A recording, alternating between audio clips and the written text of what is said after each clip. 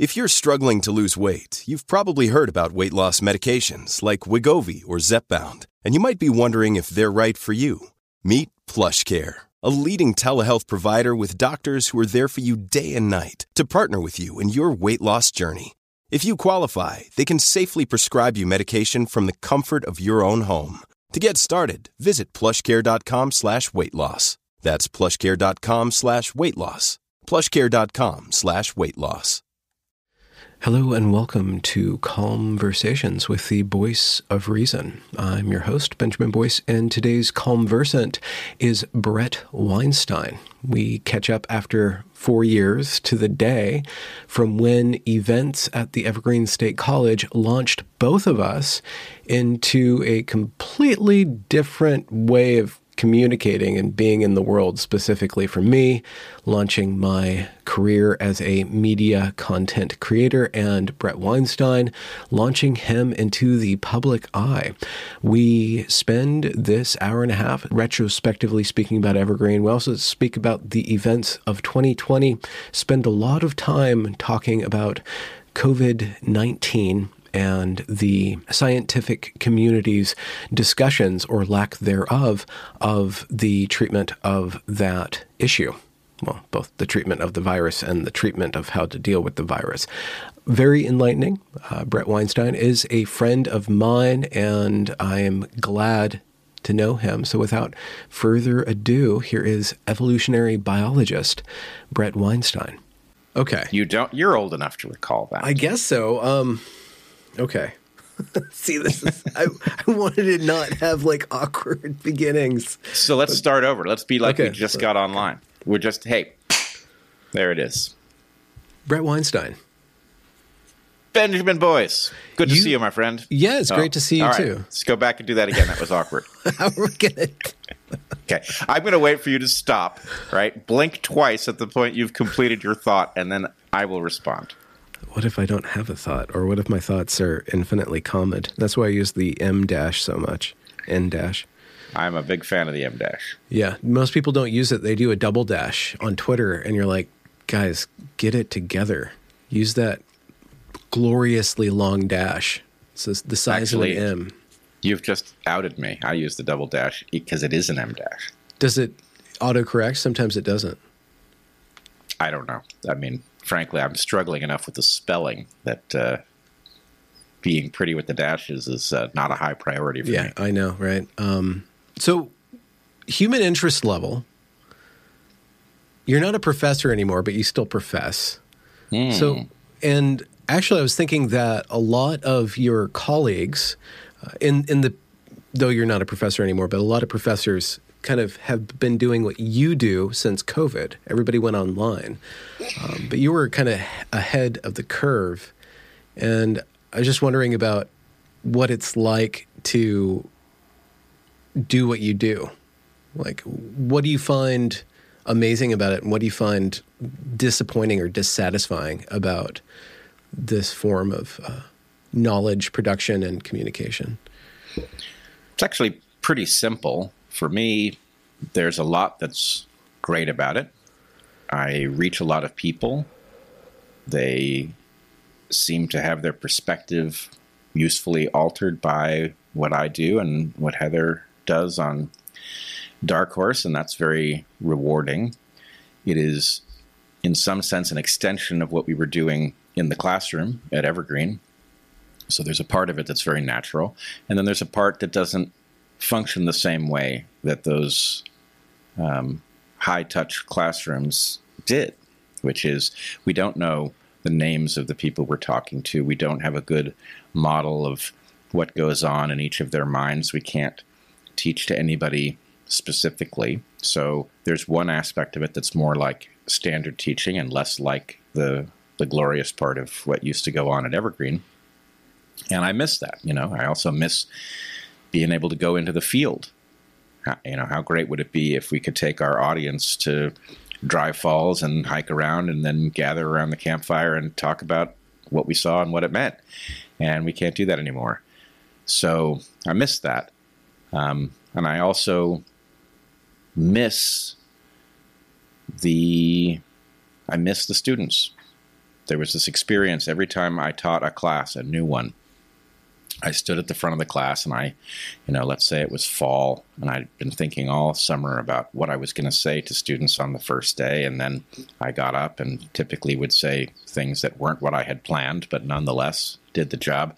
And as I was doing it, I would look out on this sea of faces that many of them I had never seen before. And I would think, all right, who is it who's going to show themselves to be willing to play ball early? There's always a few who are, excited to discover that they've joined a class where they're invited to challenge what's being presented and we can volley back and forth. Who are they going to be, right? You never know. And so I miss that. I miss the anticipation of a class. I miss discovering what it's going to be about over the course of terms or sometimes a full year. And frankly, a lot of friendships were developed with students who really wanted to know about evolution, whether they thought that was important to them when they entered the class or not. And so that process that was constantly revealing new, interesting people and creating friendships is no longer. But the audience is very large. We do meet people, and I can't complain about the feeling of having an impact. That does feel pretty darn good. Mm. In the college experience, there was this cycle with time, and at Evergreen, it was the quarter system. So you'd have your summer off. Maybe you did some summer teaching, but there was these blocks of time where you had time to reflect. In the internet land, and I guess you have to impose some sort of structure on it yourself, but there's this constant need for content. How do you manage that, and how have you adapted to that? It's a great question, and I'm not sure that we've found a good balance. I will say I taught in the summer, maybe it was twice. I really disliked it, and not because there was anything about teaching in the summer that wasn't fun, but because the break was absolutely necessary in order to do the job well during the year, I thought. So anyway, my summertime was something that I protected. I learned to protect it. That obviously doesn't exist in internet land, right? It's always there, and there is this constant pull to participate. And I have not found a proper way to manage it. Somehow, some part of me will become almost allergic to social media, and I'll find myself leaving my phone places so that I am not drawn to it, not logging into various sites. As for the podcast, well, Heather and I started doing very regular podcasts early on in COVID. And at first they were COVID focused because there was a need for biologists to weigh in on what COVID was and what it meant. And there was no shortage of content. Now we are not COVID focused. It comes up, but it's not the main topic. But the world marches on. And I can't say that there has been a week in the last year in which there wasn't too much to talk about. There always is. And so it's kind of natural. But how we're going to arrange something like a break without leaving our audience feeling betrayed, I don't know. And it is something we're going to have to figure out. So if there's infinite stuff to talk about, and there's always something relevant, how do you refresh or keep your own way of processing that information fresh and developing?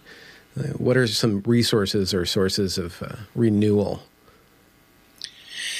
I think it's actually just a natural extension of the way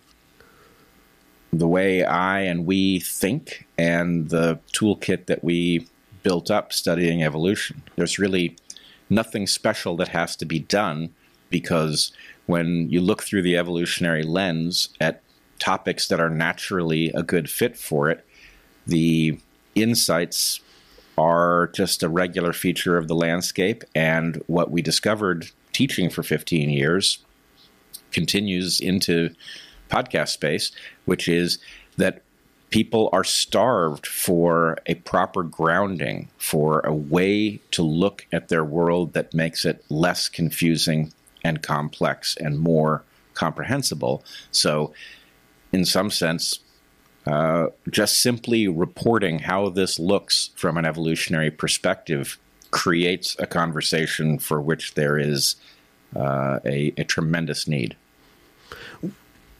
Earlier in your venture into virtuality, I worked closely with you and we developed a series of videos on evolution specifically, or evolutionary theory.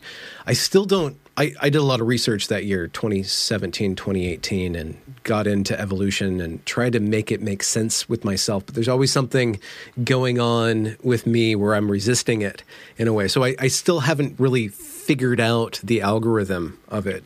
And how does it, what is it made out of? What kind of rationality is it causing, or what's the mechanism down there in the roots of it that just creates all this information and thought? Good question. So there are a couple keys that you need. First of all, most people care about evolution as it affects them. So most of what goes on in evolutionary space is pretty much outside of their area of interest until it gets to at least people. In order to understand people, you have to understand that culture and genes both evolve.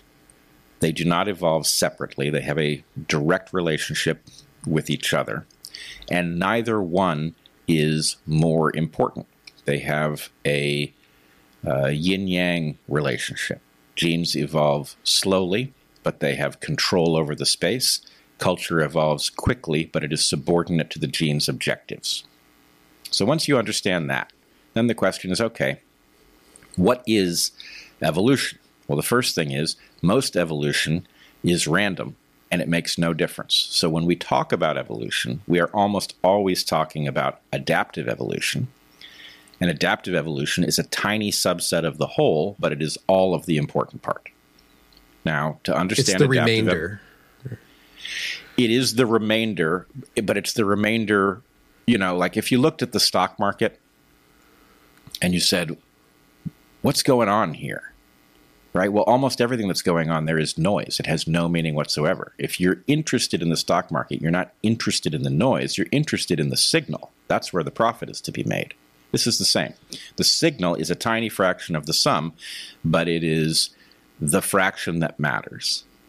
And then the thing that I think is hard for people to grasp is there are amplifiers in evolutionary space that are responsible for the power of evolution to shape creatures.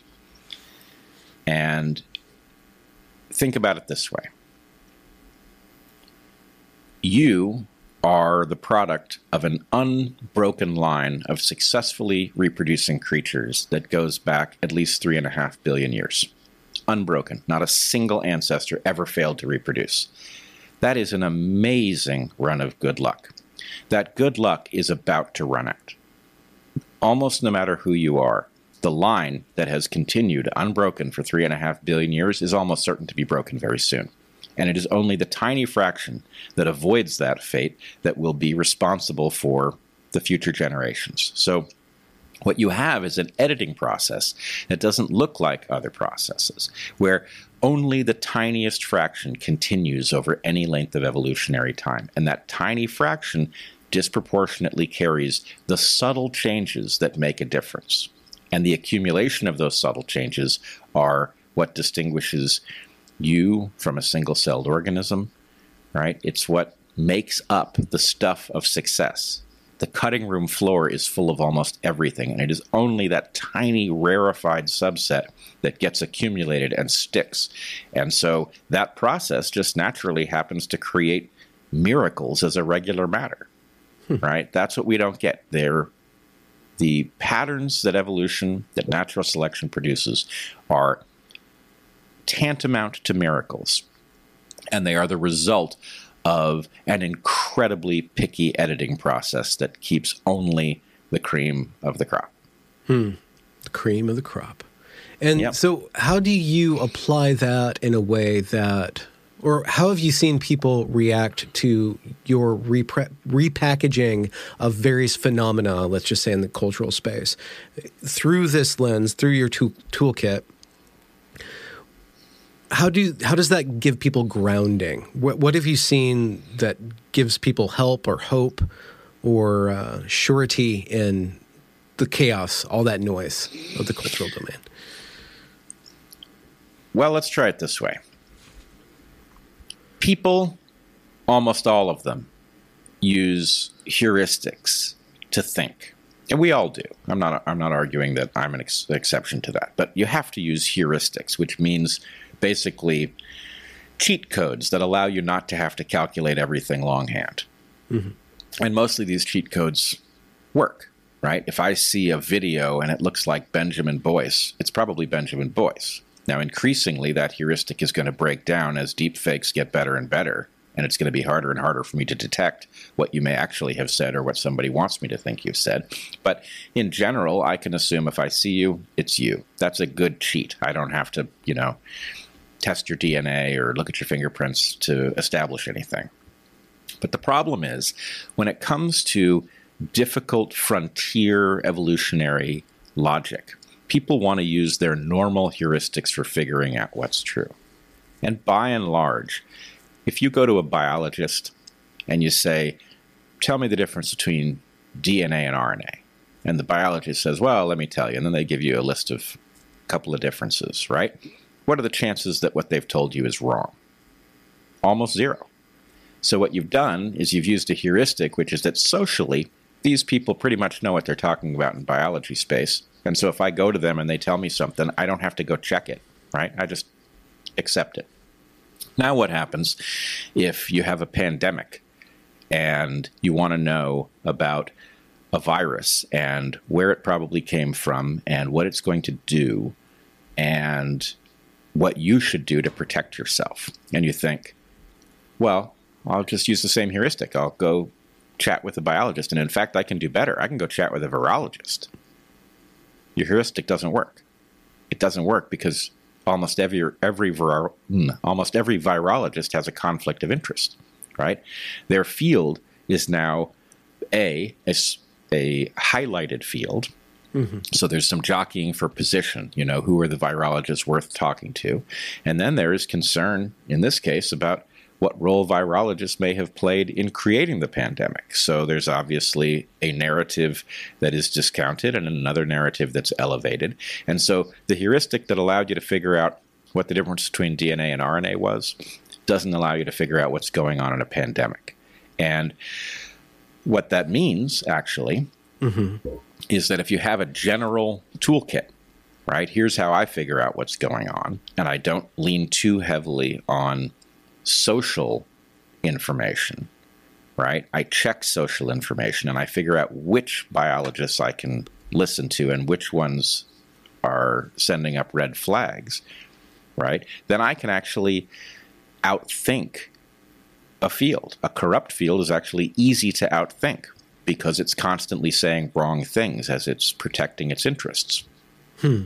So in any case, I think part of the relationship with the audience is about them appreciating watching biologists willing to think out loud, to show their work, to explain why they depart from the conventional wisdom. And then I think it's very rewarding in some sense over time to watch a ridiculed perspective go mainstream and you think, oh, geez, I know why they didn't agree with the mainstream perspective, and that allowed me to be, months or a year ahead of the mainstream. That's kind of an exhilarating phenomenon. So I think that's part of why people are paying attention to us, that actually just seeing people share their work, own up to their errors is a healthy and fun thing to do. So you're not saying that everybody has to suddenly become a virologist. There's a way of approaching a field of expertise during times of crisis or during times in which that complete cohort of individuals are suspect because of self-interest, all these other things. There's a way of parsing that information, that field of approaching any given person, any given virologist's statements and weighing them in some way or aggregating all that knowledge in order to kind of produce some sort of future perspective? Or Yeah, you don't have to become a virologist, and I'm not one. But there is a way you can look at the large number of people who are venturing opinions in this space. And if you do kind of the same trick that I'm suggesting that natural selection does, where you decide, I'm going to leave most of this on the cutting room floor, and I'm only going to accept things where somebody has demonstrated the capacity to depart from the conventional wisdom, where somebody has demonstrated a willingness to own up to errors that they made in the past in order that their model improves in real time, and has demonstrated insight, right? Then I can limit my search down to a small subset who I have reason to believe are being straightforward with me about what they're saying. And then when I take a sort of general evolutionary toolkit and I hear things said by people I have reason to trust and they don't quite add up, I know one of two things must be going on. Either I know something they don't know, or they know something I don't know. Either way, that's a place to spend time. Right? So, for example, early in this pandemic, there was a lot of information suggesting that the diagram that's in all of the textbooks about how a virus invades a cell was misleading. That the amount of contact with a virus, with this virus, with COVID-19, with SARS-CoV-2, the amount of contact that would give you COVID-19 was actually a quantity. So it wasn't true that a virus getting into your system and invading a cell was the key to understanding what was happening. Something else was going on. There was a matter of dosage. Now, why would there be a matter of dosage? I couldn't figure it out at first. And so the question was, is something incorrect about the data that suggests a dosage relationship, or is there something about our understanding of the interaction with the body that was off? And it turned out that the answer was more or less known, but it took time to find it. It had to do with innate immunity rather than acquired immunity. That is to say, our system has kind of two layers of immune system. It's got a layer of immune system that deals with things more or less generically, and then there's a layer that gets very specific about particular pathogens. That's the one that we are trying to train with things like vaccines. But the first layer, the layer that deals generically, can actually handle a certain amount of virus. In a healthy person, it can handle a certain amount of virus. And only when you exceed its capacity to handle it does somebody get sick. Now, this actually had huge implications for how you should behave. It meant that you didn't have to worry about brief contact with an infected person as you moved about the world. What you needed to worry about was small spaces where a sick person would tend to fill them up, right?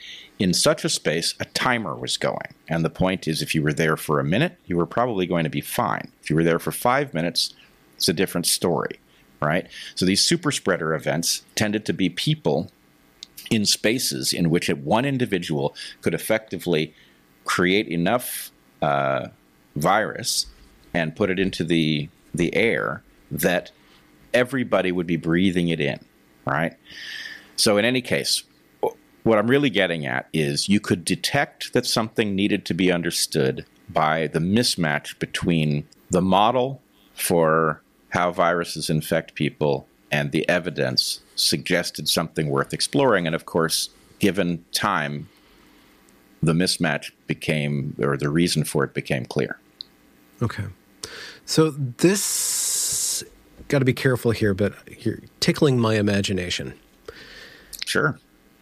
So a year ago, I asked you, did the world learn from Evergreen? And are we inoculated to an Evergreen event? And you said, yeah, we're pretty good. We're able to call out the bad actors, et cetera, et cetera.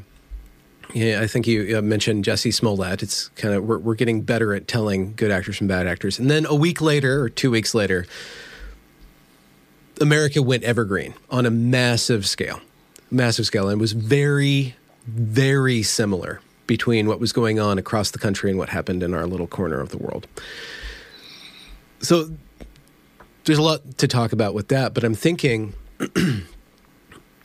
there's something, I don't know if this is a metaphor or actually a accurate model. I don't know to what degree a model is just a metaphor with varying degrees of accuracy, but there's something viral about critical social justice or wokeness or intersectionality, that entire framework of all these disciplines that results in different layers of behavior depending on basically your age and how much power you have or how much stuff you have. So if you're young and you're infected by critical social justice, you'll tend to go out and do something very rowdy and force people to raise their fist or bend the knee or whatever, and you'll make a big stink about it. If you have resources, then you tend to adopt all this training and you tend to adapt this kind of authoritarian move to create the structure that is going through all these different equity programs and stuff. And you see that at Evergreen, where the students acted one way,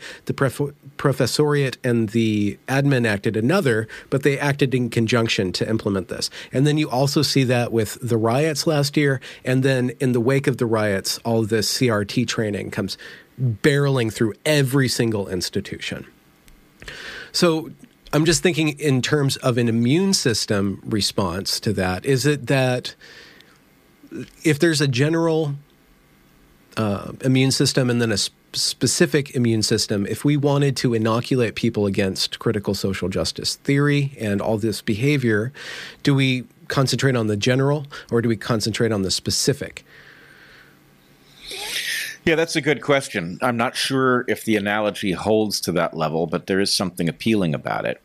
I will say, I do think the world learned from Evergreen, and it was inoculated. Not sufficiently. Obviously, the woke revolution has taken over institution after institution, and it is very powerful. On the other hand, we have evaded the attacks that were so prevalent back when Evergreen melted down. So it was the case that you and me and everybody else who stood up against that stuff was demonized as far right, alt-right, crazy, whatever it was, grifter, all of these accusations. And those accusations were never right. It's not to say that those people don't exist. They do. But the idea that there are a large number of people who are nonpartisan, center-right, far left in my case, who are objecting to this on other grounds, that is now very, very clear. And as you have seen, we have fended off the accusations, and it has not been a simple process. It wasn't a matter of a misunderstanding. It actually required us to be steadfast in pointing out who we were, why we were objecting, and that it had nothing to do with some ideological commitment to move the world to the right. So what that means is that we now have a large number of voices in the public space who are understood to be anti-woke without being easily categorized in terms of some sort of shared ideology. That's an amazingly powerful thing that was not present in May of 2017. Mm-hmm.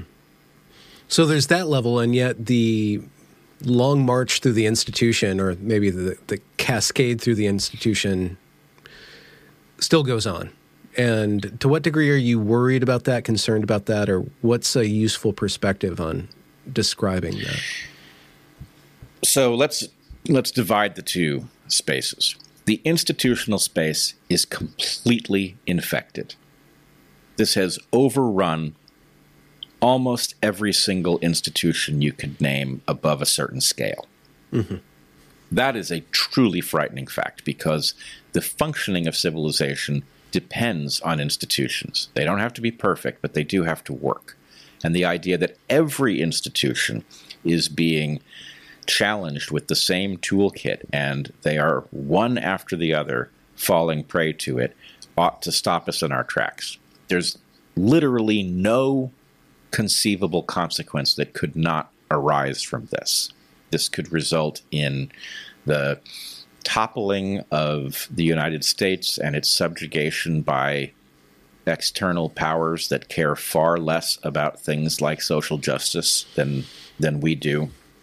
It could therefore result in the military destabilization of the globe. So really any consequence is possible here. And to whatever degree anyone feels that that we might be overreacting, they are making a terrible error. On the other hand, it is the institutions that are falling. The individuals are now carving out the ability to say what's true. And over time, sometimes very short periods of time, it becomes evidence that the individuals who hold no truck with this perspective are correct. In other words, we went through a wave of defund the police, abolish, right? We're now seeing crime waves in places where that talk was taken seriously, right? The police are not gone, and we're already seeing the crime wave that came from an instinct to eliminate them. Is there time to change course? There is. The battleground, as I see it, is the institutions that dictate whether or not the individuals who know better will be able to access the audience that needs to hear. So the really important question is what happens at Google, Facebook, Twitter, Clubhouse, etc. Those institutions have the ability to shut down the credible anti-woke thought that has emerged so forcefully in the last 4 years. So there's the institutional problem, which is a big question on how to solve that. Do you create decentralized protocols? Do you create, counter institutions? We see the counter institutions being failing constantly. We have rumors of decentralized systems with Jack Dorsey even. It seems like he's promoting. It seems like he's not happy about the power that his company has over discourse. There's that level of the problem and the solution. There's also a really interesting question about how do you reach your haters, or how do you reach people who are told that you are toxic or that you are not to be listened to. I just received a message today that my work is helping people change their perspective, but they are very aware because they're entrenched in certain communities of discourse that I myself am, am talked about as untouchable. So how do you reach people who think that you're untouchable, or how do you foster a sense of curiosity for people with counter narratives? Well, I have a number of different models that are relevant to this, but they all share a key feature, which is that there is a vast demographic in the middle that is playing a role it would prefer not to play. Those people are reachable. The true haters, you're not going to reach them, but you don't need to. What you need to reach are the people who have been persuaded perhaps of something wrong, or have been induced to remain silent about what they understand. Those are the people who make up the vast bulk of the population. They have plenty of power if they stand together to restore our course to a reasonable one. And so I would say that's one element, is recognizing that it is, especially in an era where people are afraid to speak and are regularly punished for saying certain things, it's almost impossible to know what the average person actually does think, because in general they are self-censoring, or they have been booted from some platform and so their voice exists at a very low amplitude. But recognizing that the heuristic for judging what public opinion is biased in a direction we can all see because of self-censorship and because of overt censorship, we have to trust in the fact that there are far more smart, aware people out there than is evident. The second thing is, I routinely, on many different topics, think that people are too heavily biased to short timescales. That is to say, people tend to think about whether or not an argument has succeeded or failed based on what happens within the conversation or shortly thereafter, rather than over the next 5 or 10 years. And if you pay attention to the longer timescales, I think we are doing far better than A, one would predict, and that B, then is necessary to win. In other words, we have to keep playing this game and get better at it in order to win. And I would point out there is evidence of this being the case in the COVID-19 situation, because we have now been through more than a year of absolutely steadfast insistence that the virus could not possibly have leaked from a laboratory. That insistence came from virologists, it came from the WHO, it came from the platforms that claimed to fact check, and suddenly in the last week or two, the dam has broken, and the world now acknowledges that that perspective is not right, which means it was never right. If it is plausible today that the virus escaped from the lab in Wuhan, then it was plausible all along, and all of those attempts to silence those who were claimed to be wild-eyed, Trump-supporting conspiracy theorists or whatever, that all of that was nonsense. It was just stigma. So, okay, that's a win over the course of a year and a half. That win is a model of what wins look like, which is to say, up until the dam breaks, you don't realize where you are. You don't realize that you're making gains and that ultimately the dam will not hold.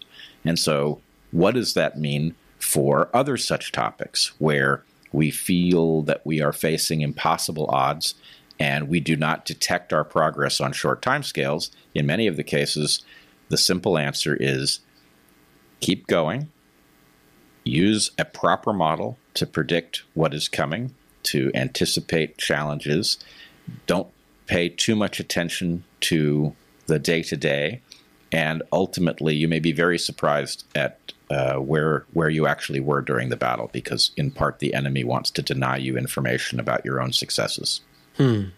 What is the significance? I do not understand the significance. This is why I ask. Well, what is the significance of a lab leak as opposed to a bat bite hypothesis?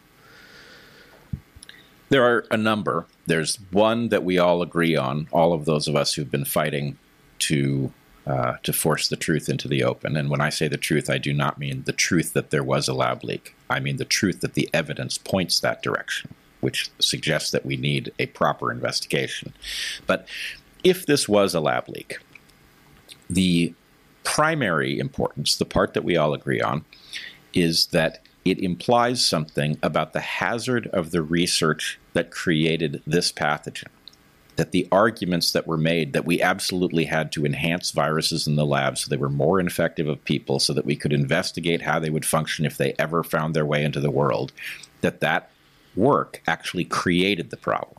And I think there's a very strong argument to be made that the logic that these things could leap from nature at any moment is actually wrong. It's not to say things don't move from nature to people. They do.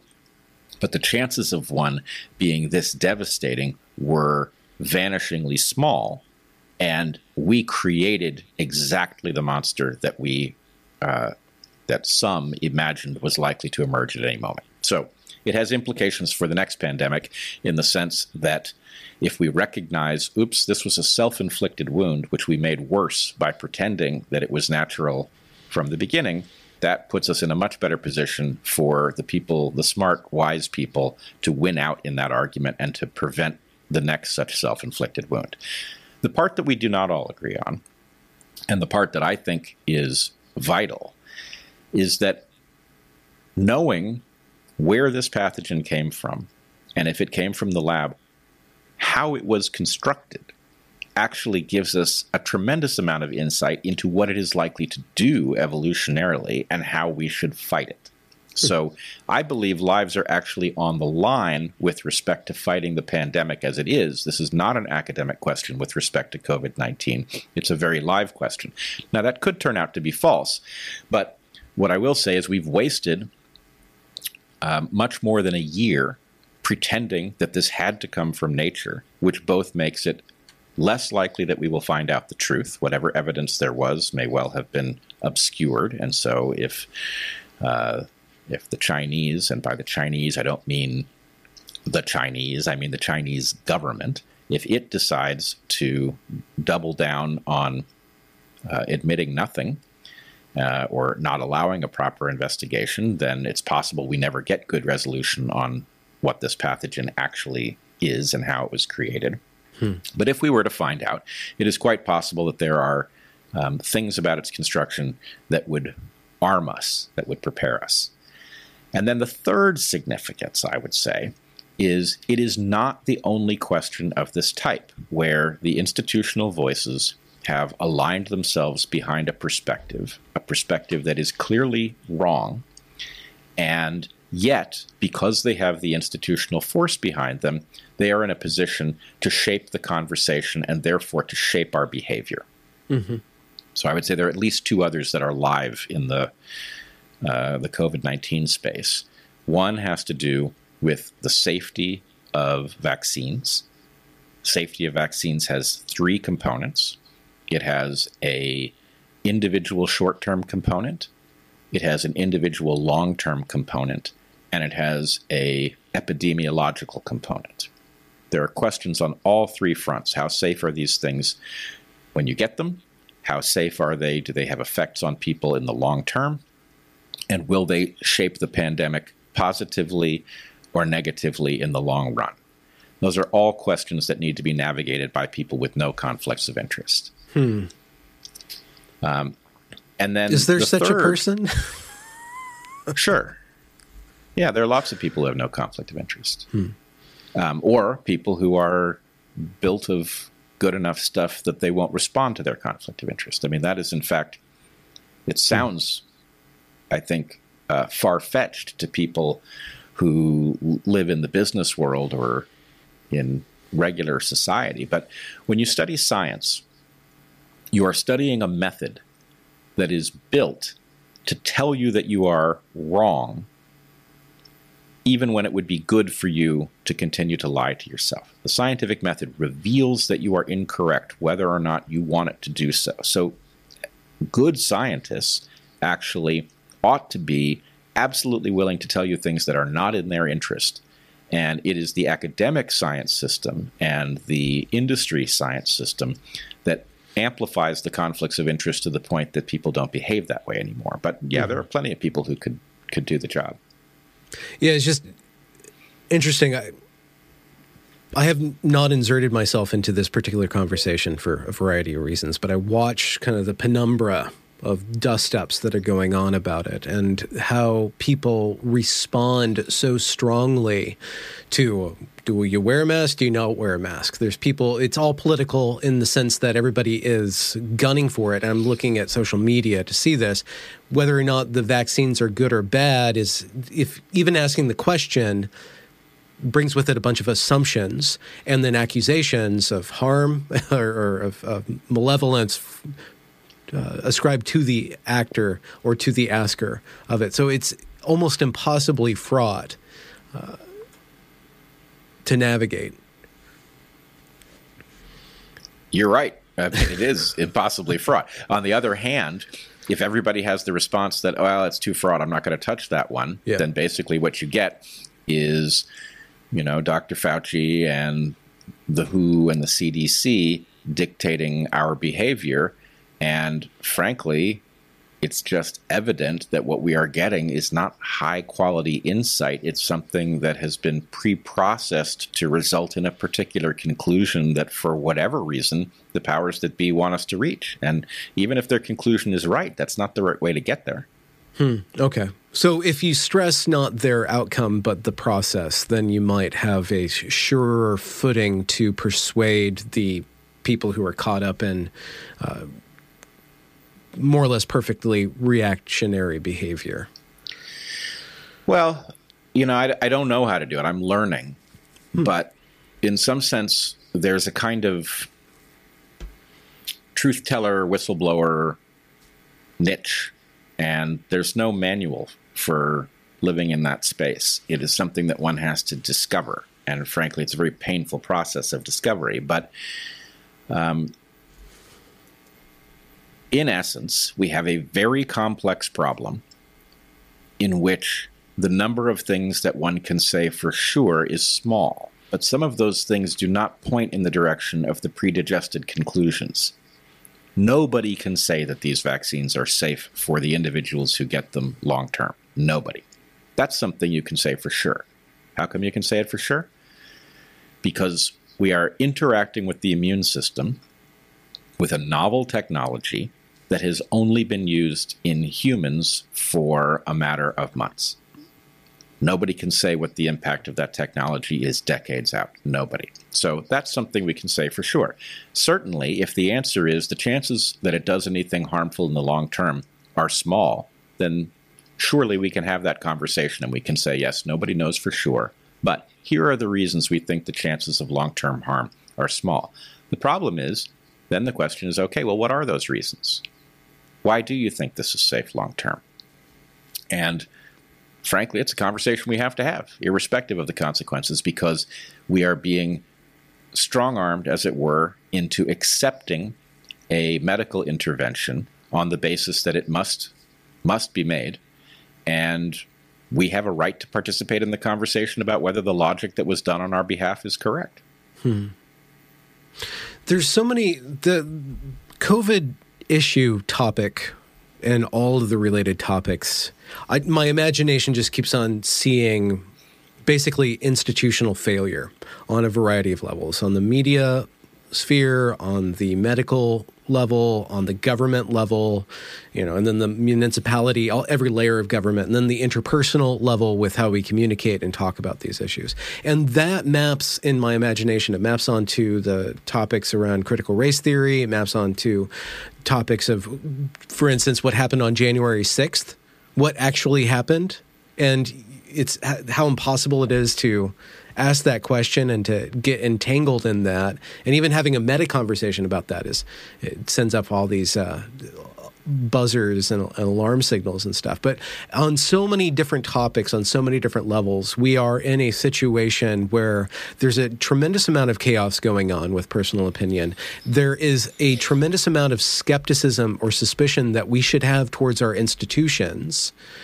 And it's really scary, and it seems like it's going to result in more and more conflicts or just outbursts of chaos if we don't figure out where to stand, or on an individual level implement some sort of standing that can engage with the institutions and start to rebuild them, or at least mitigate their decay in such a way that we land more or less on our feet as they tumble. So let me say what I think you just said in somewhat different language. We have just watched the system of institutions grudgingly acknowledge that this virus may have been the result of a high-level program to prevent pandemics. It may be a self-inflicted wound, and that the institutions that dictate the boundaries of responsible discourse have been on the wrong side of this question for more than a year.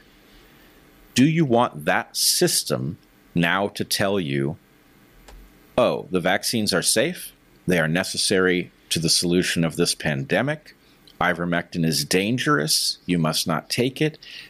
I don't want an institution that couldn't figure out that puzzle, frankly, to drive me home at the end of the evening, right? It's not safe. It is a dangerously corrupted institution, and it almost doesn't matter what force corrupted it.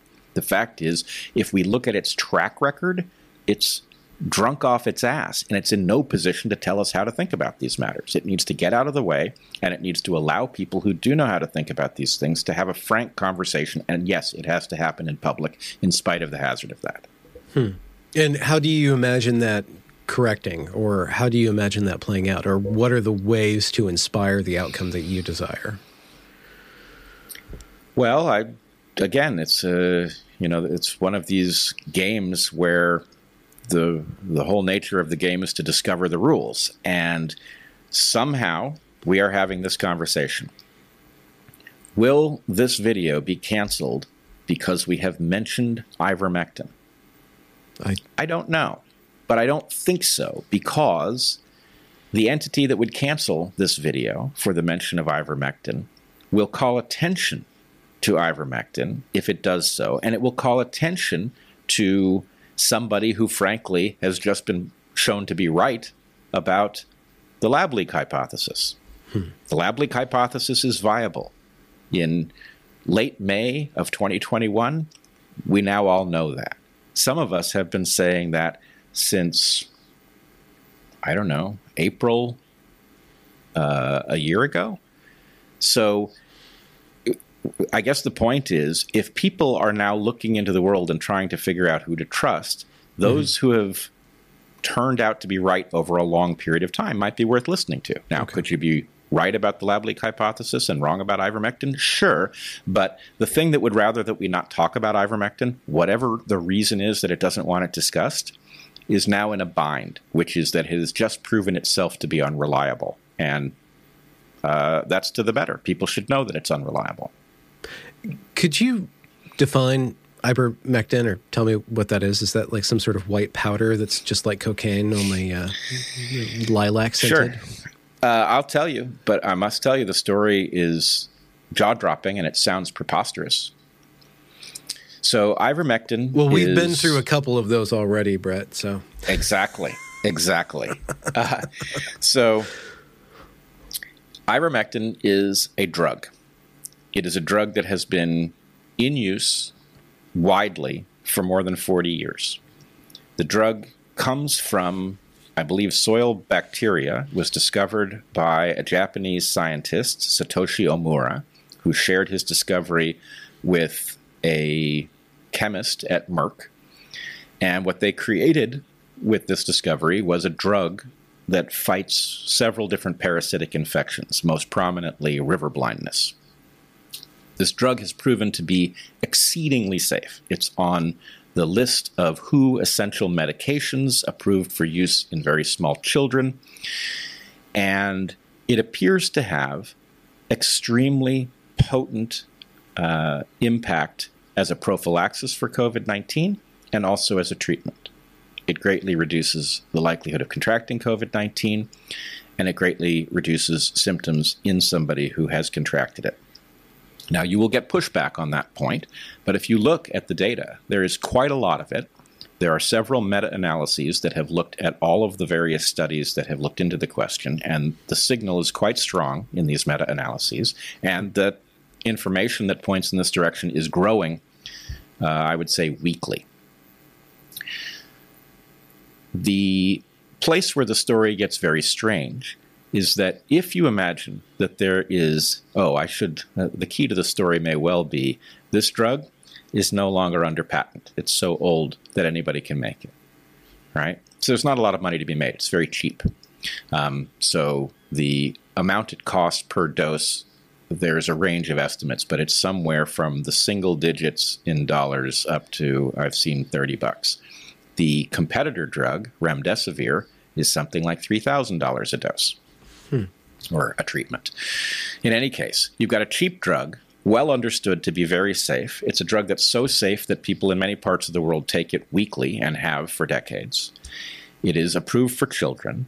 It prevents COVID at a high level if we understand the evidence. If the evidence is accurate, and it certainly seems to be compelling, it prevents COVID, and it doesn't carry the risks of interfacing with the immune system in the way that a vaccine does, right? This is not functioning by changing the programming of your immune system in a way that could have unforeseen consequences. It's interfacing with the immune system in a generic way. So the question is why, given that there has been evidence for its efficacy and that the drug is widely available, inexpensive, and has been established to be safe. Why are we not using it? Why is it at least not on the recommended list of treatments? And that is where things become bizarre.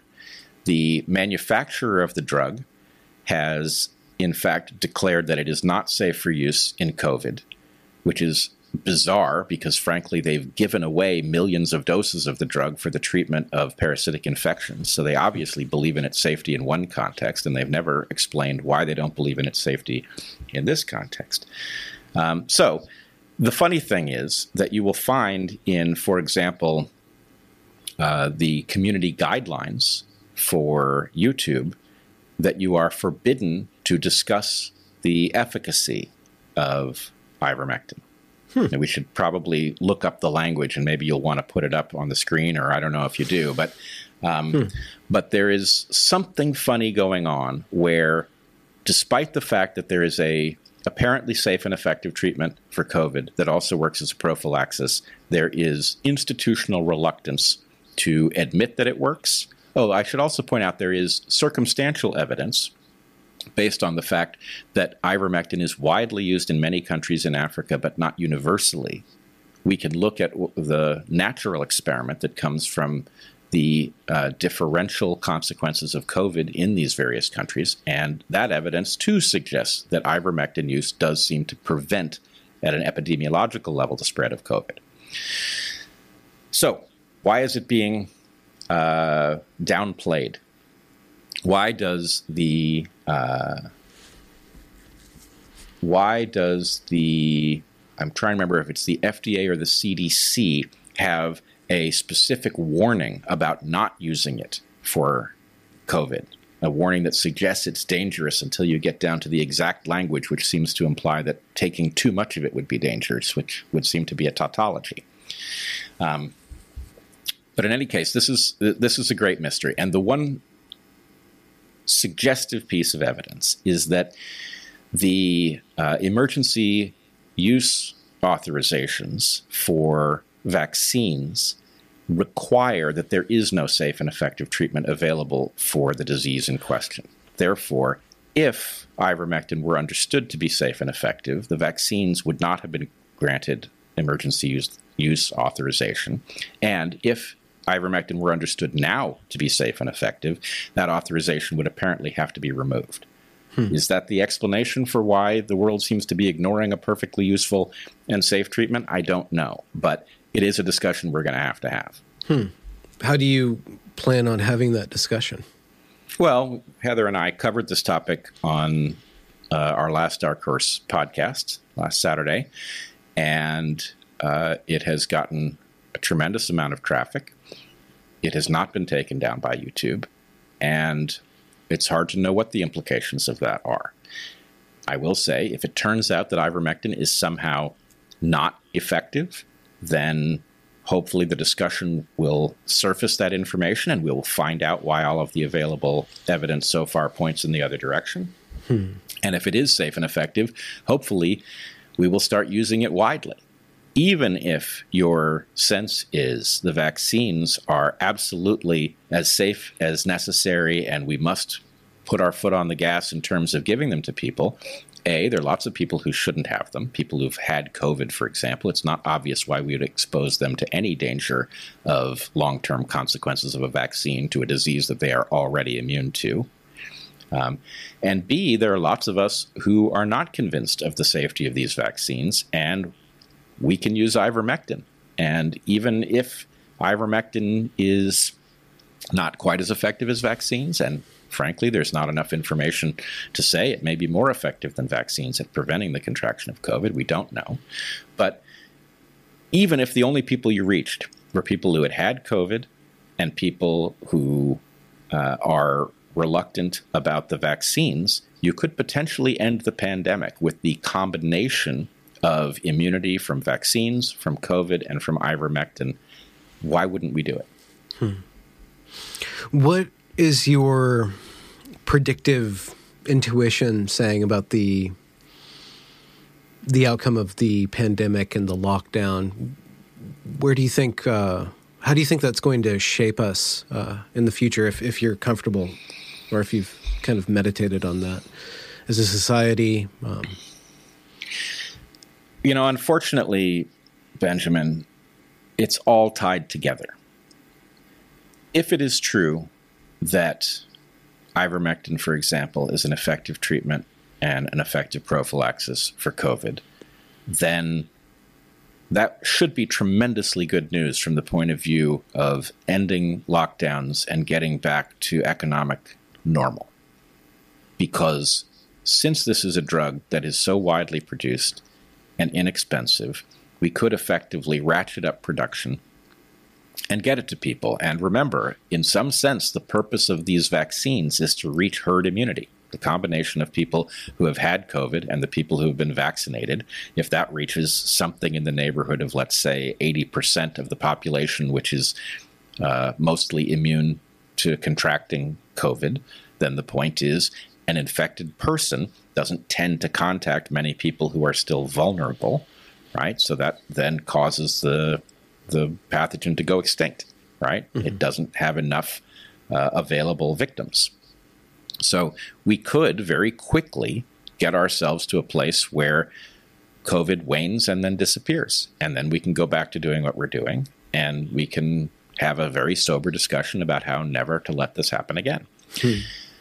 On the other hand, if business as usual in the pharmaceutical industry, or ineptitude in our regulatory agencies, or arrogance on the part of our social media platforms is going to prevent us from having that discussion and prolong the pandemic, then who's to say?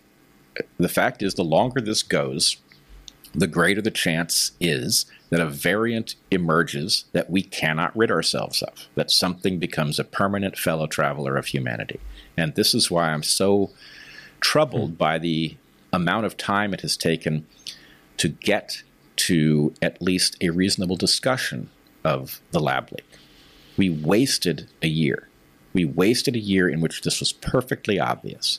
And that year was a year in which we might have stamped out COVID if we had gotten serious about it. And although we did a lot of things, I would say we never got serious about, doing what made the most sense. And the problem is, the longer we delay that, the greater the chance that we're just going to get stuck with a permanent version of this, which will be, as much as this has been a disaster, that will be an even greater disaster. It will be a perpetual disaster. Mm-hmm. So how do you think that the lockdown, the response to the virus will influence or has influenced our society on a cultural level? What are your thoughts on that, and how do we get back to normal, and what kind of vestiges of lockdown do you think will shape us going forward, or what concerns do you have about getting back to normal and what that looks like? Well, I said at the beginning of COVID that we are never going back to normal, and I still believe that. Now, that does not have to be an ominous we're never going back to normal. It could be that this experience will shock us into behaving in a reasonable way that will make us safer going forward rather than continue to jeopardize us. That's what I hope. But I think we've learned a lot. The fact is, at the beginning of COVID, we started to have the first discussions that I've ever heard in public about how pathogens really transmit and how our behavior interfaces. I'm now hearing proper discussions of things like vitamin D and sunlight, right? So while the institutions are playing games and pretending that there has been some ambiguity about whether you should wear your mask outside, and there never was, it was clear from the beginning, and Heather and I have been saying from the beginning, the evidence suggests COVID does not transmit outdoors except under maybe the most extreme of circumstances. And therefore, in light of the fact that vitamin D, which is made through contact with sunlight, is a key preventative of COVID, it makes sense to free people. Go outside, enjoy yourself in the way that you used to, outside where it's safe. Right? Indoors is dangerous. Outside is safe. By pretending that outside was dangerous and really no different from indoors, that you need the same precautions outside as inside, we basically did the following crazy thing. We pretended that the world was a place where COVID was a threat everywhere, when in fact 99+% of the world was pretty much safe. Why would we have done that? How much trauma did we create? How much disruption did we create by pretending that you couldn't just go outside to be safe from COVID, go outside where you might contact the sun, make some vitamin D, and actually become safer? Why did we do that? It was insane. So we are having the discussion about how pathogens transmit. We have learned a lot. We have come to understand that we have both airborne and aerosolized transmission in COVID, and that has implications for our behavior. We have come to understand that vitamin D is a key preventative, and that therefore our behavior, sitting inside, staring at screens, is not good for us. Going outside and being in the sun is good for us. Maybe vitamin D is something you want to supplement. It's something you can safely supplement. Many countries in Europe do supplement vitamin D across a wide range of foods for exactly this reason, before COVID, I should say. So in any case, we are getting wiser, at least those of us who are paying attention to the things that actually turned out to matter. And if we will be allowed by the institutions to discuss what we have actually discovered here, then we will get safer. If, on the other hand, the institutions want to pretend that they know what's going on, and they want to continue to wag their finger at those of us who know how to read a scientific paper and understand what evidence for a drug's efficacy would look like, right? If they want to continue to do that, then what we will discover is that the real pathogen is thought control, and that is our first priority, dealing with that.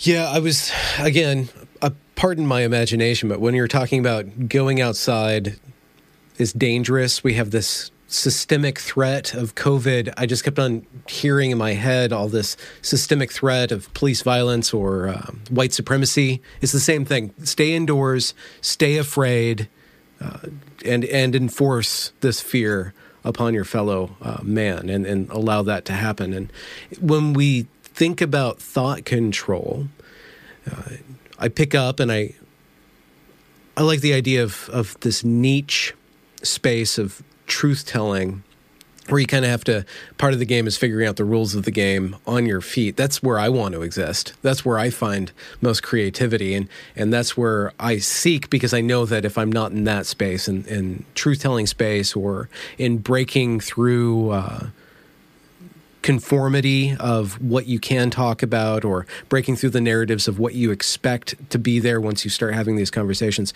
If I'm not in that, then I know that I'm already dead or irrelevant in a way, that I'm not actually alive anymore, and as somebody who thinks. So how do you think that with the institutions behaving as they are in a variety of different ways, most explicitly or materially through COVID, and then through all this critical social justice stuff in an ideological way, are you mapping out ways, and over the past year, what have you seen the biggest gains in your work in breaking through these areas and beyond COVID? You had an amazing discussion with a number of very brilliant minds. They all happen to be black, but it was about race in America. I think you've had over 1 million views on that. That might be one big win. What other wins have you had in forwarding? Well, again, I think the issue is timescale, and there have been many gains, right? Wins are a matter of something more decisive. But yes, the Black Intellectual Roundtable that I did on my channel has gotten a huge number of views, and it has been quite influential on people's thinking. I'm quite proud of it. The lab leak has suddenly broken through and become mainstream, and at the moment it has now created a new battle in which all the people who got this wrong seem to feel entitled to write the history of what happened, and are writing fairy tales about how somehow, I mean, this is amazing. You really need to look at some of these incredible pieces that have been written. So Donald McNeil wrote one, David Frum wrote one. Anyway, there's a whole little genre. And the genre seems to make the following crazy claim. It claims that Trump, having embraced the lab leak they always call it a theory, but the lab leak hypothesis, therefore created a situation in which the press could not possibly have been expected to figure out the truth because they were obligated to oppose all things Trump. And it's like, well, okay, I think you just told me that you're not a journalist, but you play one on TV, right? That's pretty much what you just said. That is such a big L to post. It's the most amazing thing, and it really does make me think, is all that Donald Trump needed to do to win the election to endorse Biden? Would that have forced people to vote for Trump? I mean, how crazy are these people, right?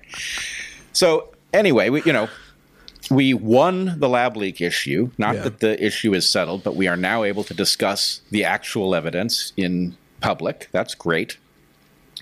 We are in uncertain territory with respect to whether or not we will ever get to a full accounting of vaccine safety. There's a question on ivermectin. I think the Unity 2020 was a very interesting phenomenon. It obviously did not reach a lot of people at the level that they ended up voting for it because, in fact, we had pulled the plug on it before the election.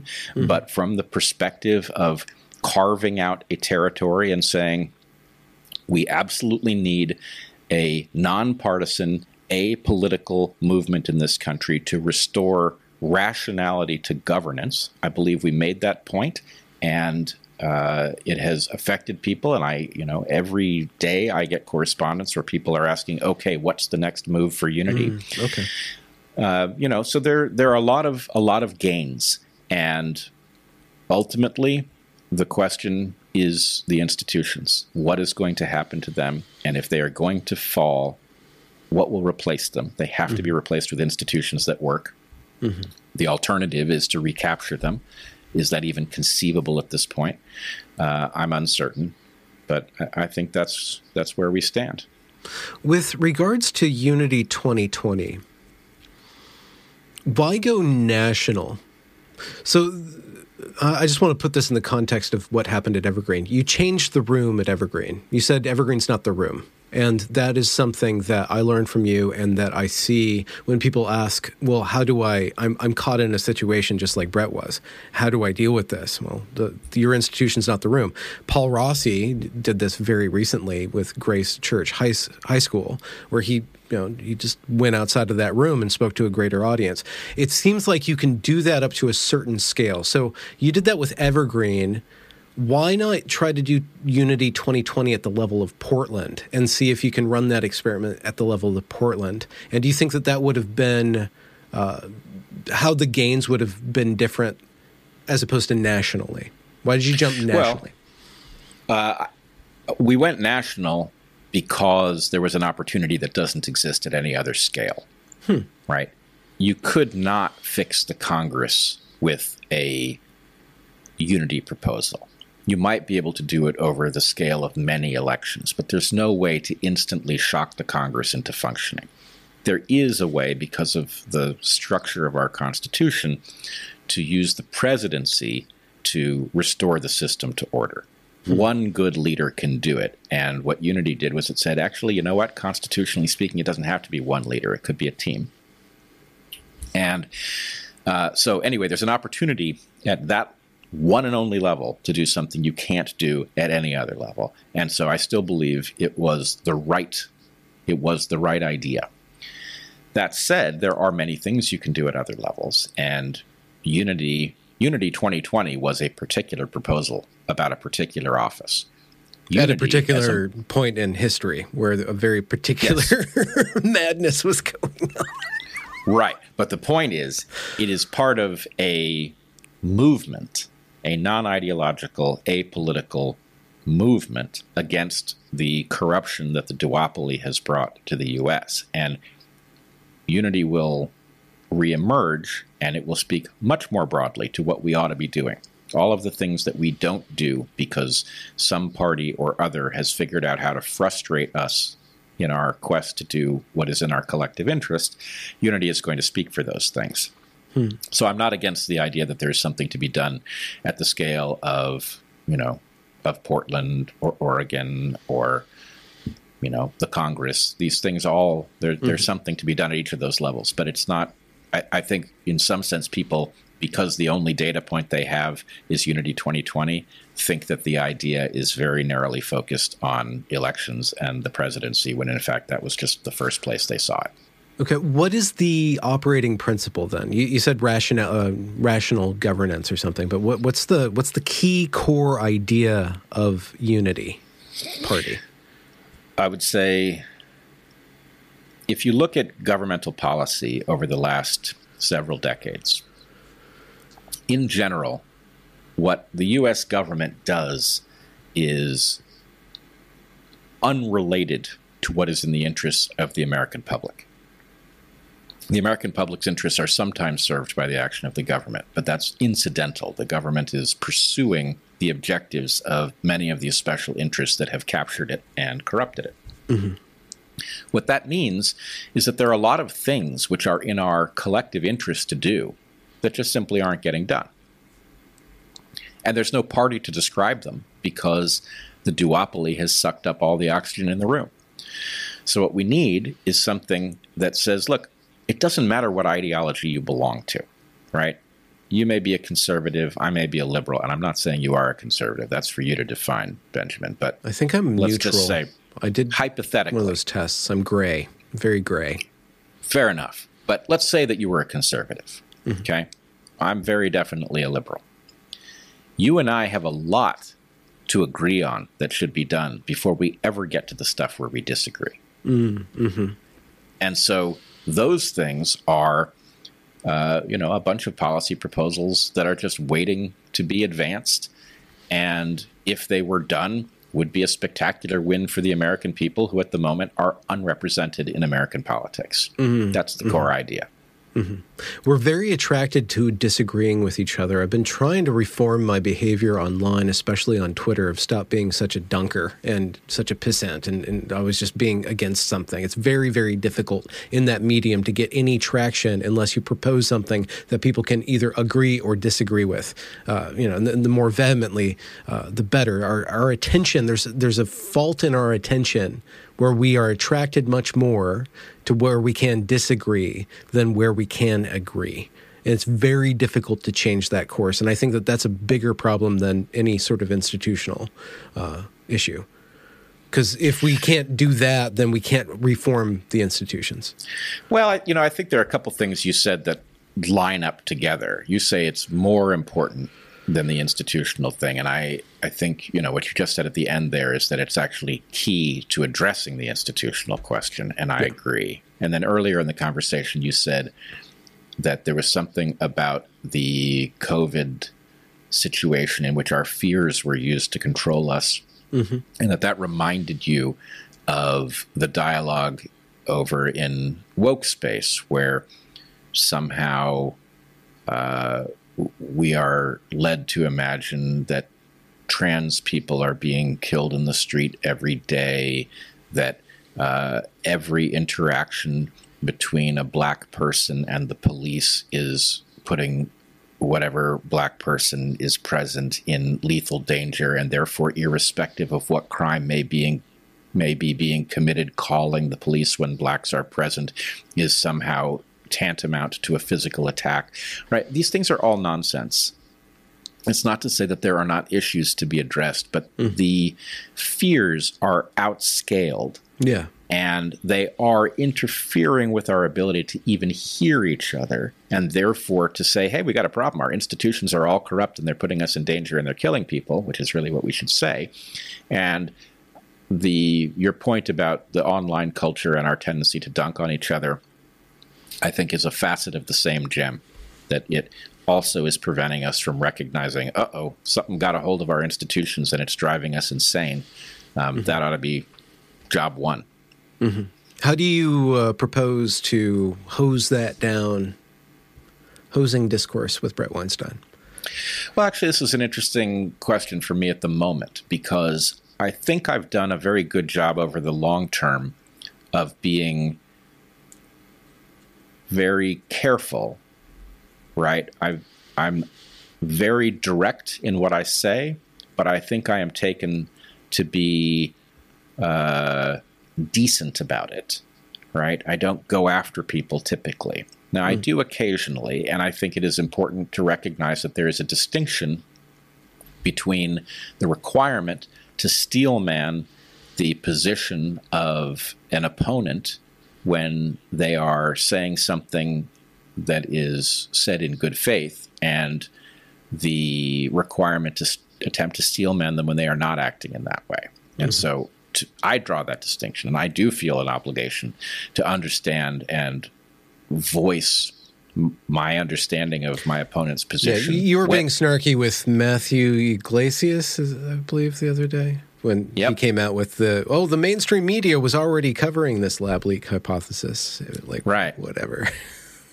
Yeah, no, he did, and I then later went after David Frum, who frankly should know better. And I mean, the problem is, in these cases, the person making the argument in which they are trying to rationalize their own failure, I don't want them rationalizing their own failure. But what I know for sure is that they do not have a right to pin blame on those who didn't fail. And that's what these attempts to rewrite history on the lab leak are doing. They are attempting to say, look, we didn't listen to the people saying lab leak because they were crazy Trumpist right-wingers. That's not what happened. And you don't, if I'm in that category, and if people that I have been partnered with in trying to get the truth of this matter into the public sphere, if those people are not guilty of being crazy right-wing Trumpists, then you don't get to paint us that way as you explain why you didn't understand this, right? You have an obligation to treat the people who got it right with respect. And so I don't feel an obligation to steelman somebody's rationalization about how they couldn't hear me because I was too closely associated with Trump. The fact is, Trump was irrelevant to the question. What he did or didn't believe, when he did or didn't believe it, has no implication for whether or not SARS-CoV-2 leaked from a lab. None. So anyway, I don't feel the obligation to steelman it. So people saw me get a little hot-headed in response to those attempts, and some people challenged me and said, this isn't like you. You're supposed to steelman the other person's position. And it's like, well, no, there's a prerequisite there, which is that the other person is acting in good faith. And if they're not, then don't expect me to do it. But I think the basic point is you can be, if you are highly socially sensitive, right? If you are overly aware of which way the wind is blowing, you are very easily manipulated in an era like this where the consensus is established behind closed doors and then enforced through community guidelines or whatever. So you have to be, to a large extent, immune to or deaf to the social consensus in order to see clearly. What I think the answer to your question is that I am committed to trying to see what's true. It is not a process that is in any way immune to failure. Failures are regular, but over time, it proves out. It provides insight that you can't see if you don't commit yourself wholeheartedly to it. And the impact of an audience tracking that process and watching that over time, even though there are vicious stigmas delivered in order to shut down lines of inquiry, that the simple commitment to figuring out what's true and not being overly socially sensitive actually proves out. It discovers truth more quickly, and basically the institutions are always back on their heels admitting that they got something wrong. That's very powerful for people to observe. The principled stand and gait, as in walking, not gatekeeping. What's something that brings you joy, Bret Weinstein? So many things. So many things. I do think that's another sort of key to life, is a certain recognition of just how lucky you are, right? Right? We all have bad luck and we have good luck, but the basic point is, look, if you're here and you're not effectively enslaved by your economic position, if you're free to move about the world, to observe it, to interact with people, that's a gift. And so lots of things that are seemingly mundane because they're so commonplace are actually reasons for immense joy. And even just, in my own backyard, right, watching the Stellar's jays tussle with each other it's magical if you notice it, if you look at it and think about what's actually going on there, right? It's a reason for tremendous joy. Hummingbirds, even better. I mean, what a spectacular thing to have just fly out of nowhere into your perception. And right, it's just stunning. So I get tremendous joy out of that. I get tremendous joy out of having a lovely family. We, of course, have our trials and tribulations, but in general, we've been very lucky. We live very well in nice places. We know spectacularly awesome people like you. And, there's a lot to be grateful for in that. And frankly, I'm not so thrilled with the way the world works at the moment. But it's not boring. It's certainly an interesting moment to be alive and to have some sort of role to play in the way history unfolds is a privilege too. So I could go on and on. There's a lot to be grateful for, and that's probably true for most of your audience too. And just even taking just the exercise of, hey, what am I not noticing that if I was noticing it, I'd be thoroughly grateful for is pretty worthwhile. Do you have a banjo or a garden or a gun range or some hobby or skill that you've been developing over the past year? I have lots of hobbies, and unfortunately, most of them were upended by the move to Portland. Oh, no. So, okay. Yeah. Yeah. When we that was a couple of years ago. No, it was. But the problem is we had a second building where we lived in Olympia. Olympia allowed us to have a second building. We basically bought a house with effectively a large barn, which Heather and I then built into a studio. And it was a basically dirty space where you could do projects and leave them, out, didn't have to put everything away. And we don't have that here. So a lot of my hobbies are sidelined. I do spend a lot of time lately on photography. I find there's something I'm almost embarrassed to admit that I find the technology kind of compelling. In fact, I've come to the conclusion that the world is getting uglier at exactly the rate that cameras are getting better.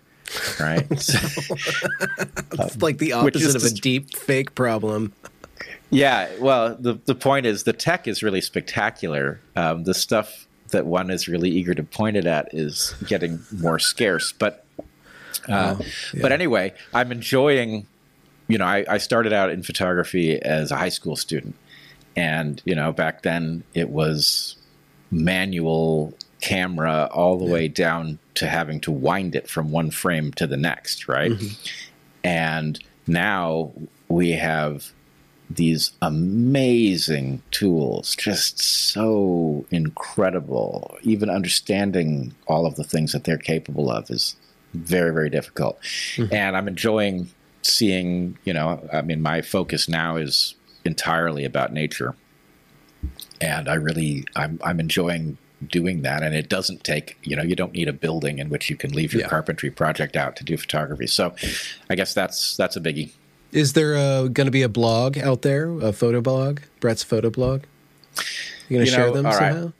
I'm a little embarrassed about this too, because I love taking photographs, and I actually love sharing photographs. But the amount of post-processing that modern photography requires is substantial enough, and the fact that one no longer has to worry about the price of film results in huge numbers of pictures getting taken, and I'm much less good about sorting them. And frankly, I've been showing pictures on Dark Horse that are, pulled straight from the camera, barely touched. And that's foolish because, frankly, one shoots them now in a way that they're designed to be, enhanced with post-processing. Yeah.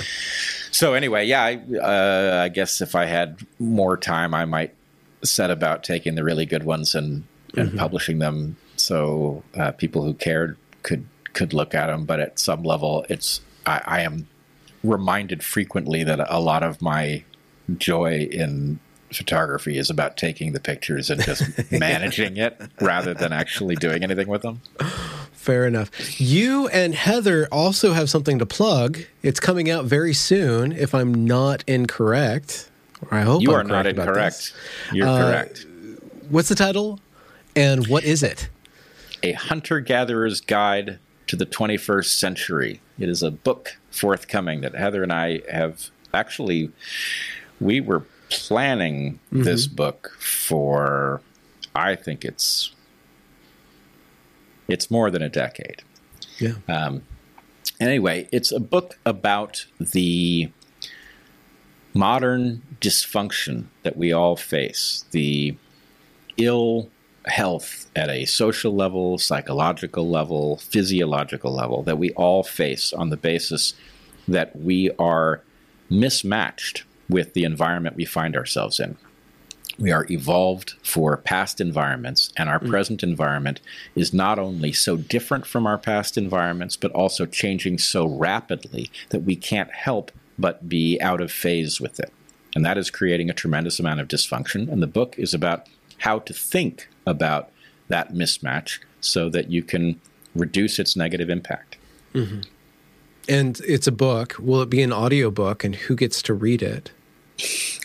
Well, it will, I'm sure, be an audiobook.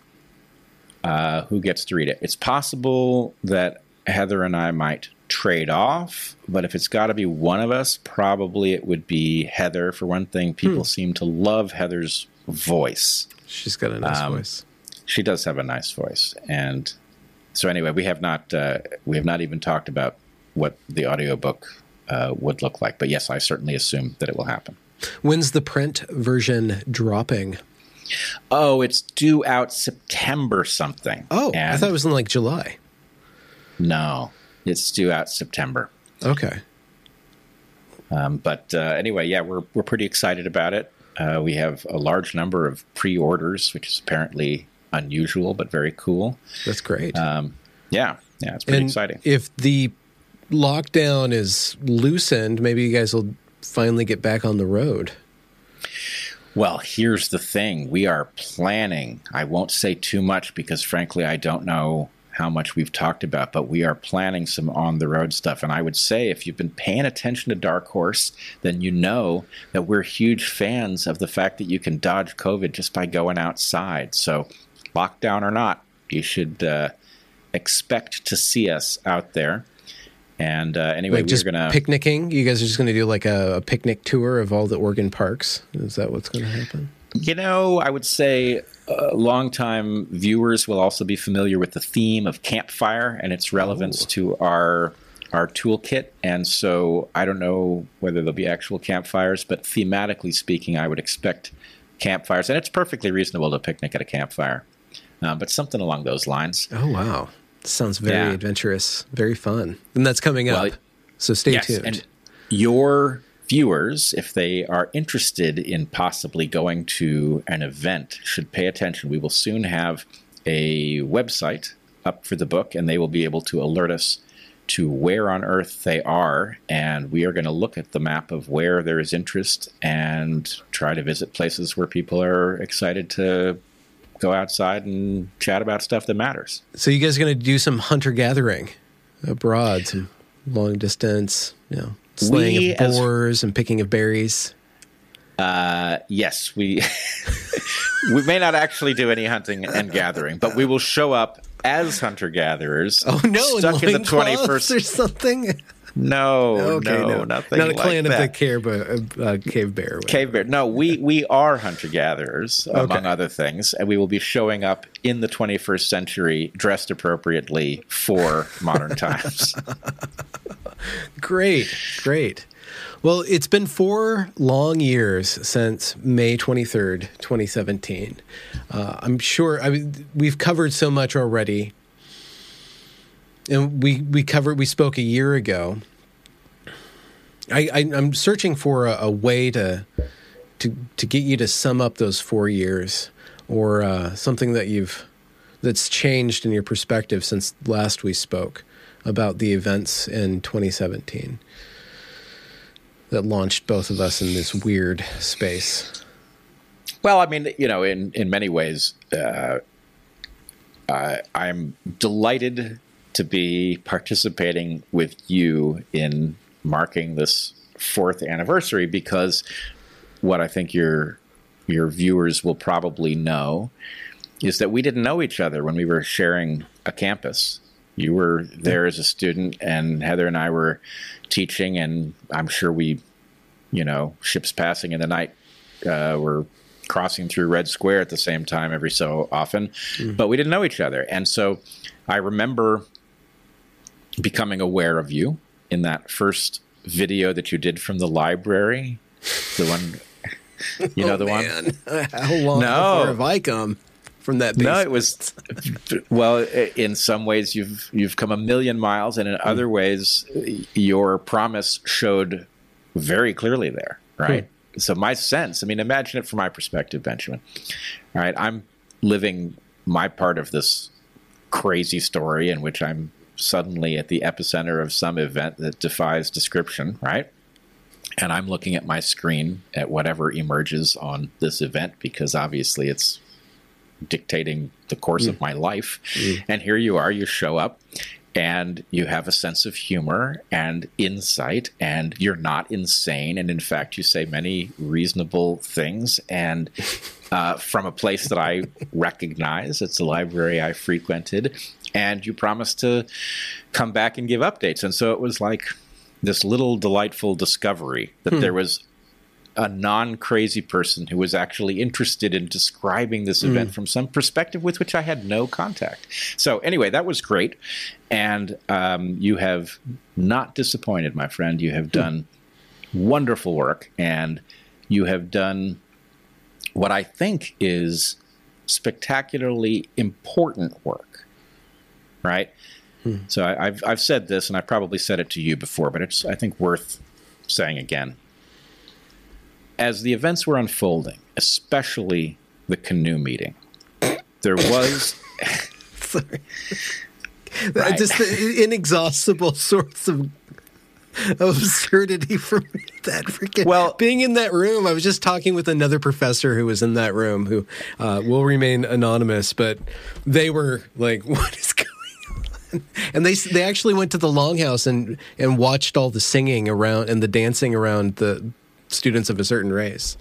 Yeah, I couldn't get there because I wasn't getting on the canoe, and I don't swim that fast. So, so imagine I'm sitting in that room.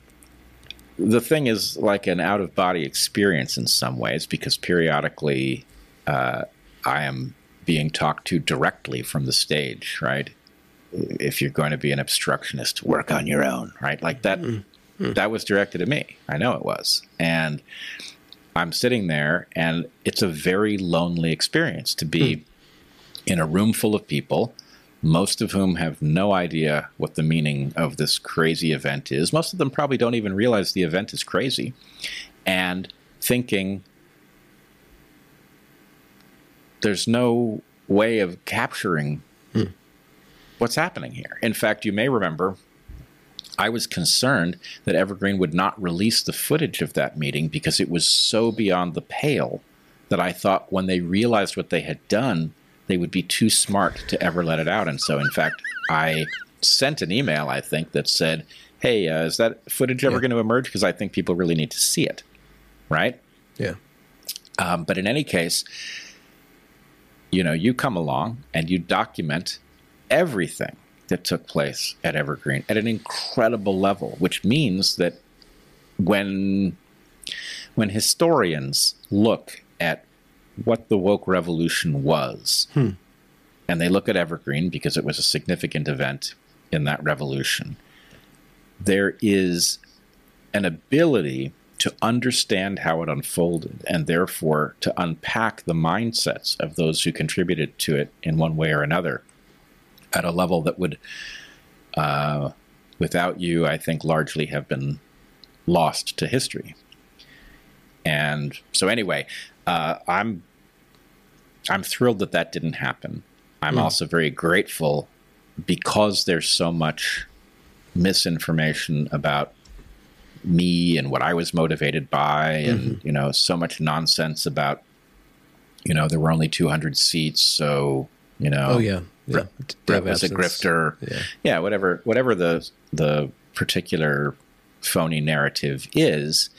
There's so much of that stuff that it would be a lot more unpleasant if you hadn't done such a great job of documenting what actually happened. And anyway, it was very, very interesting to realize or to watch a video of the three now rescinded presidential candidates be asked about that event in a very disingenuous way, but they were still asked about that event, about how to handle the alt-right backlash that Evergreen received, mentioning nothing at all about what happened. And all three of those individuals didn't give on that they knew at all what had happened. So the college has been very effective, I guess, maybe, of covering up what happened. I don't know. Maybe the only people who made it to that end of the process just happened to have not looked into what happened. But it's very interesting to see how their heads are in the sand and they're looking for somebody to join them.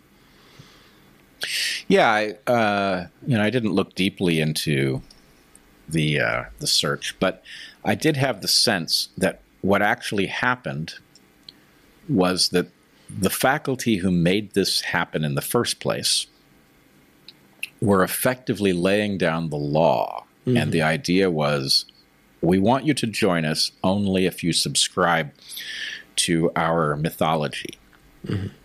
And that mythology, if you did subscribe to it and you became president of Evergreen, would prevent you from doing what needed to be done to save the institution.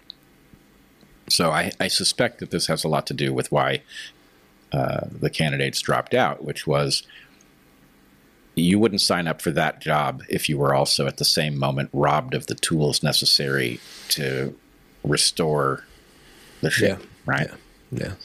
I was really excited about one of the candidates. I thought one person could have turned it around.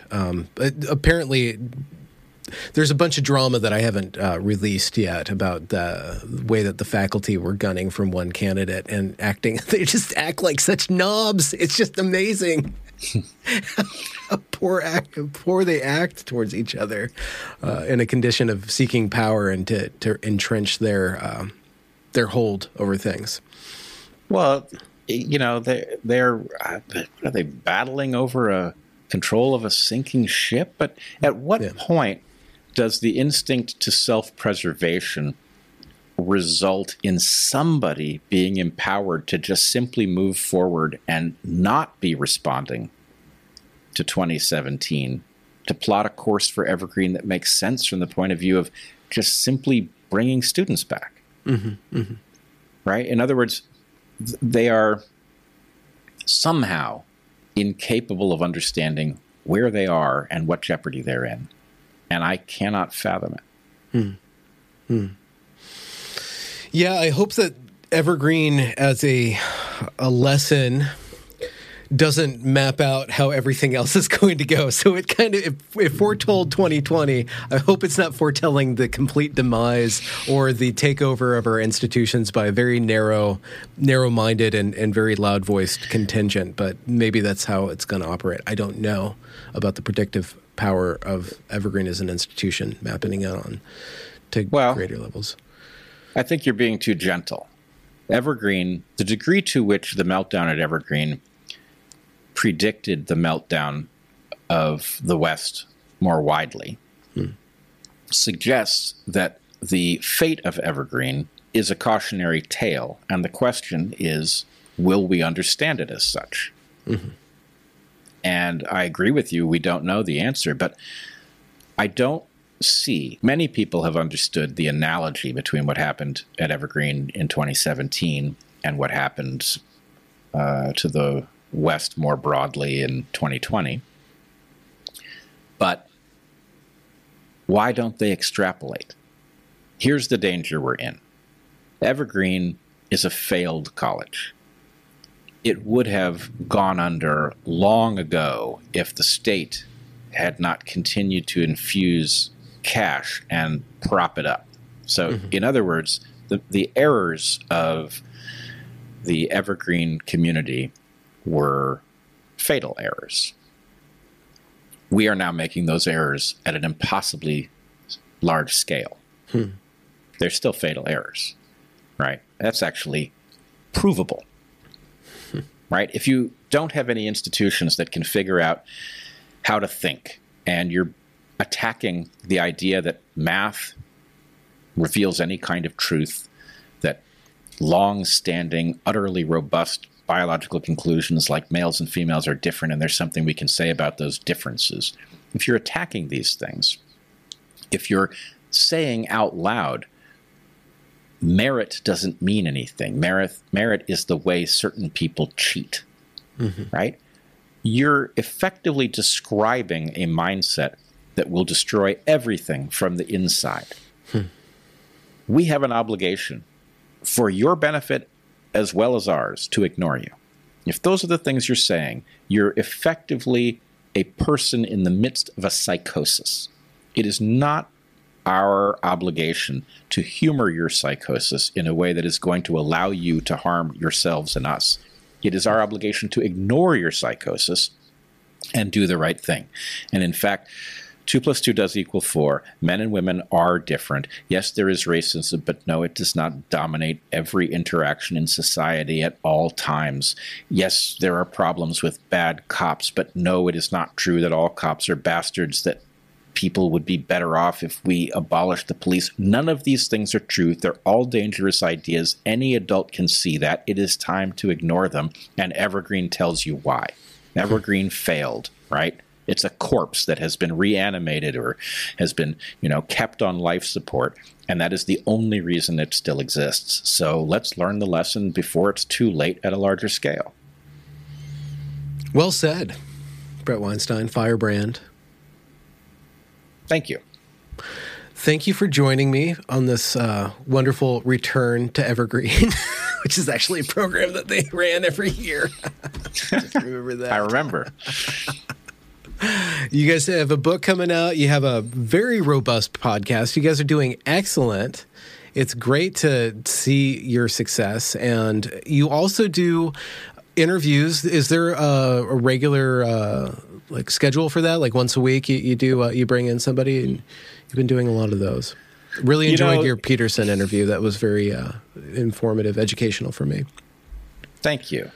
It's been something like once a week. It's not regularly scheduled in that way, but I shoot for once a week. And at the moment, there are so many interviews that need to be done. I could do 2 a week for, the next 3 months before we would even have to think about who I haven't found yet. But there's a lot to do. Glad you're watching. Glad you're enjoying it. I also really like your content, and I'm pleased to have been put in touch with you by Crazy Events.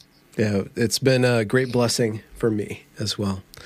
I will end the recording. Thank you for swinging by, Bret Weinstein. Thanks for having me, Benjamin Boyce. I look forward to next time.